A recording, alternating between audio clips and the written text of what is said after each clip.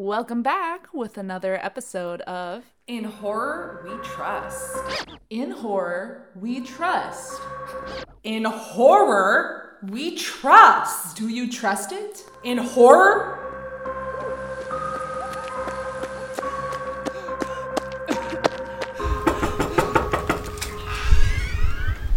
What's your favorite scary movie? Hi guys. well, hello there. Welcome to another Minisode. Little mini, Little bite size. little tiny thing. Little snackaroo. Okay. I couldn't think of anything else. I was trying to say hors d'oeuvre and appetizer at the same time, and my brain just blanked. Tapas. Little tapas, little tiny midnight snack. Yeah, we saw Umma. Produced by Sam Raimi. Sam Raimi Raimi's Pictures. company, Raimi Pictures. Directed by Iris K. Shim. Sandra Oh is in it. Directed and written by Iris. Yes. Sandra Oh, she was great. Yes. She was great. I guess First thoughts? Yeah, first thoughts. Yeah. Go ahead. I did like the story, and mostly in the idea of kind of like this. I feel like, because we've said this before in, I think, for other movies, but generational trauma. Yes. And toxic relationships, basically, and becoming your parents, especially becoming like your mother. I feel like with daughters especially, we always kind of, there's always a moment or a part of your life where you're like, I'm never going to be my mother, you know? Yeah, it's a big thing that I feel like a lot of young women face. And especially, I think, with, at least speaking from my experience, I feel like just with a lot of cultures in general outside of America, you know, usually there are strict values or, you know, traditional values, and the relationships between mothers and daughters can be very tense. Yes. And a lot of expectations and expected loyalty to your parents. Yeah, so for a brief synopsis, this is the story of Amanda, who is Sandra Oh, and her daughter Chris, living in a quiet Midwestern town, kind of in the middle of nowhere. They run they're like beekeepers. They're beekeepers. Yes. I was like, the look you just gave me was like all the words left your brain. all the words.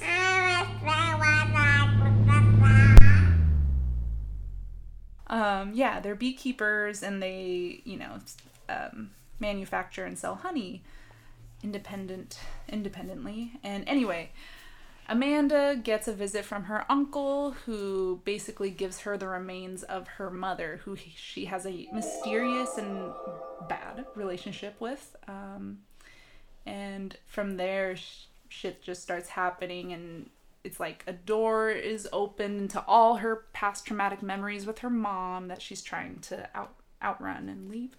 And it starts to affect her relationship with her daughter. Yeah. I think the qualities that I enjoyed about this movie was that, again, it was a story about women.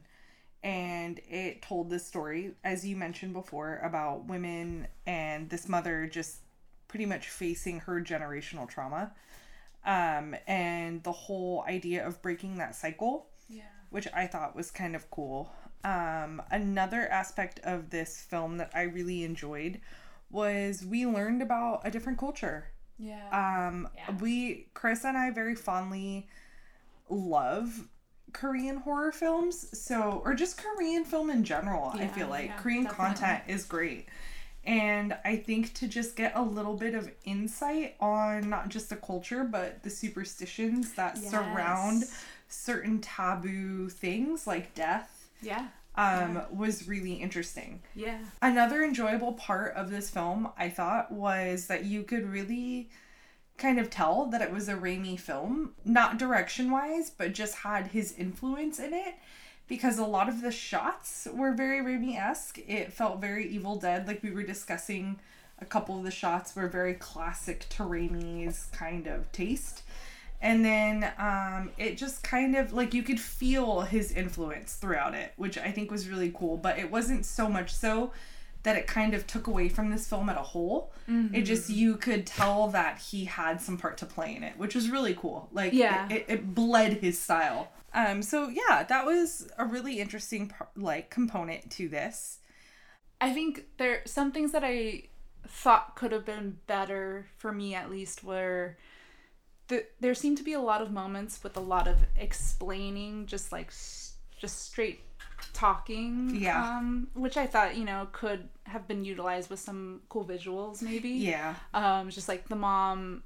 And it would take a lot to lead up to that, too. But when it would lead up to it and she would finally explain something, it would just be, like, the whole backstory of, Yeah. It was just a lot. Super expositional. Yeah, like, it did not... parts. Yeah.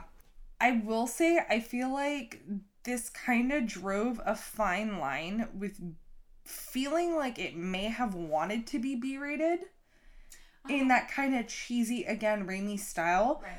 But I don't feel like it completely went there, so it kind of made me feel like this was a little lackluster. Yeah. Mixed. Underwhelming, I would say. Yeah. It's not that I completely hated it. Right, and it's not a bad story or anything. No, it's a really interesting story, I think. I don't know if it was enough to carry my full attention through it. Right. And although the runtime for this movie is only like an hour and 23 minutes, I genuinely felt like I was sitting there for like 2 or 3 hours.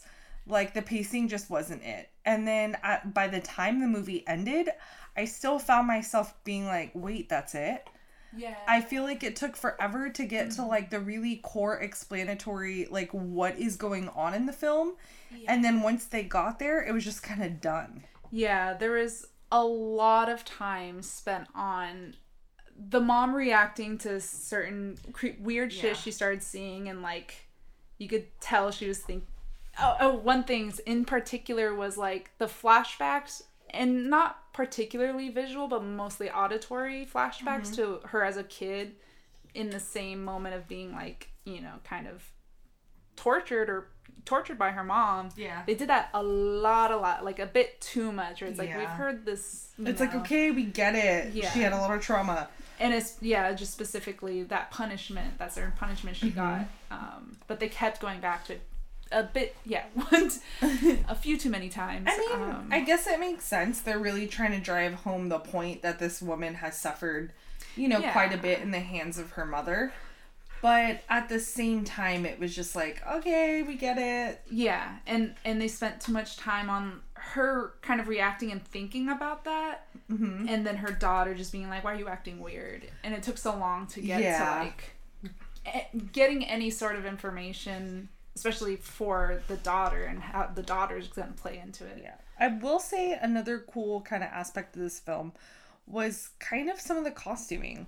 Like, the really cool death mask. Yeah. That was, like, really interesting. It was something I've never seen in a Korean horror film. So to, like, get that visual, it added an element of spook. I think one of the more creepier parts is when she had opened the box and she had peeled back the silk kind of blanket that was enveloping the mask. And you can see the silhouette of the face through, like, the silk covering was very eerie. And it was like, wait, did they put her damn head in the box? Right. And then when she, like, pulls the other layer of silk and it's the mask, like, it was really cool. I assumed it was a death mask, which they say that it was a family heirloom. Yes. It was a very cool visual to have, to kind of represent the mother's spirit. Yeah, definitely. Yeah, that mask was, and it also just provided it was a bit creepy. Yeah, it was cool. They also provided some cool visuals in addition to the costuming with the Umma's hanbok, which is a formal Korean dress. It was beautiful. Yeah, and they would use it as, again, kind of like it's her spirit, and a lot of, you would just see, like, the edge of it flowing out of frame. The ribbons, like, draping, like, they used that later on in the film while the mother was, like, walking through her orchard near her, like, beehives. One of the the ribbons, like, came after her and literally, like, wrapped around her and, like, pulled her to the ground and dragged her on the floor. Drag me to hell. Which, again, was very reminiscent of, like, Raimi's kind of stuff, like Drag Me to Hell, where you see those, like, little papers and handkerchiefs, like, floating in the wind. It was very, very kind of went hand in hand with that. Which is also cool because just Drag Me to Hell also dealt with a certain culture and their beliefs and superstitions. Yes. And, which is kind of cool. Mm-hmm. Just going back to kind of toxic relationships in this film, I did like the idea, and this happens in a lot of films, of characters who do not want to be like their mother end up becoming their mother. Oh, yeah. Their mother. And just her repeating that parasitic relationship for different reasons. Well, again, like different reasons, but kind of the same Similar. reason. I just like out of fear of being alone. Essentially, it was out of fear of being alone, but the mom, it was her fear of, again, just becoming like her mother or the grandmas, while it was fucked up how she handled it, but when they go into her story and like where her rage and sadness and pain stemmed from, that she became so focused on her daughter and parasitic, I sympathize with. It was like that, the story of immigration and moving to America thinking you're gonna get the American dream, and then it's not. Totally not. I almost feel like the mother not only feared being alone because she didn't want to like lose her daughter per se, but I also feel like maybe the reason why she was so scared to lose her daughter was because she would be alone and would have to face the relationship that she had with her mother. And she would finally have to work through that trauma and do it by herself. But having her daughter with her enables her to like just keep pushing it aside and pretending like it never happened. So furthering her own kind of delusions. And furthering that kind of dependency on her daughter, for sure. Absolutely. And then she has to face it. Can I just say, the old man in this movie was so sweet. Like the old man. Well, I mean, he wasn't that older. old. Yeah, but he's older. I don't mean like he's like geriatric, but like the older man. I forget this actor's name. He's been in so much. It's like Dermot. Dermot Mulroney. Yes. Dermot. He has been in so much stuff, but I just loved that he wasn't a character that served any real purpose to like kind of further the plot between these three women. He was just there as like a gentle soul. He was like, whenever the daughter came to him with like a concern about her mother, he didn't interfere. He was just like, well, I tried, totally. He was just a very neutral character. He was in there to kind of, pepper the plot, but he wasn't like a soul driving force in it, which is cool because I feel like that enabled the film to be focused on just these three women. And then also his niece who befriended Chris, who was kind of an outcast and always felt like an outcast. Her character was really refreshing and nice because she kind of looked like she would be a mean girl. We were totally thinking she was gonna like just come in and like tease her and be just totally mean. But she was so nice, just like her uncle, and it also added another really cool relationship between women. And she was very thoughtful and was, in the little time that she met Chris, she was very thoughtful and was helping her as best as she could. I feel like who she was, like, as an individual. I feel like she also kind of empowered her. She kind of empowered her to kind of like confront her mother, because her mom had been like, with like, I can't be around electricity, it's bad for me, it'll make me sick. And then she walked into this house with the cell phone the whole time. So she kind of like, I want to say almost left little breadcrumbs to kind of infest in Chris's like mind, to kind of just like start pecking away slowly at like everything her mom has told her and taught her up until this point, and question things and not take them at face value. Again, to be your own person. which was really cool. I feel like this movie was too reliant on tell, not show.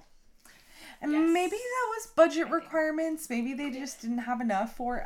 I'm not quite sure. Yeah. But I don't know. Yeah. I definitely agree with you that it felt like there was definitely like overall kind of underwhelming, and you kind of wanted a bit more out of it. But again, not saying that we hated it. It's not a bad film. Yeah. I just don't know if I would watch it again. I don't know if it necessarily has rewatchability. Mm-hmm. Maybe let it age 10 years and we can come back to it and be like a really fun movie. Yeah. If I were to do this over again, I don't know that I would have spent $20 on it.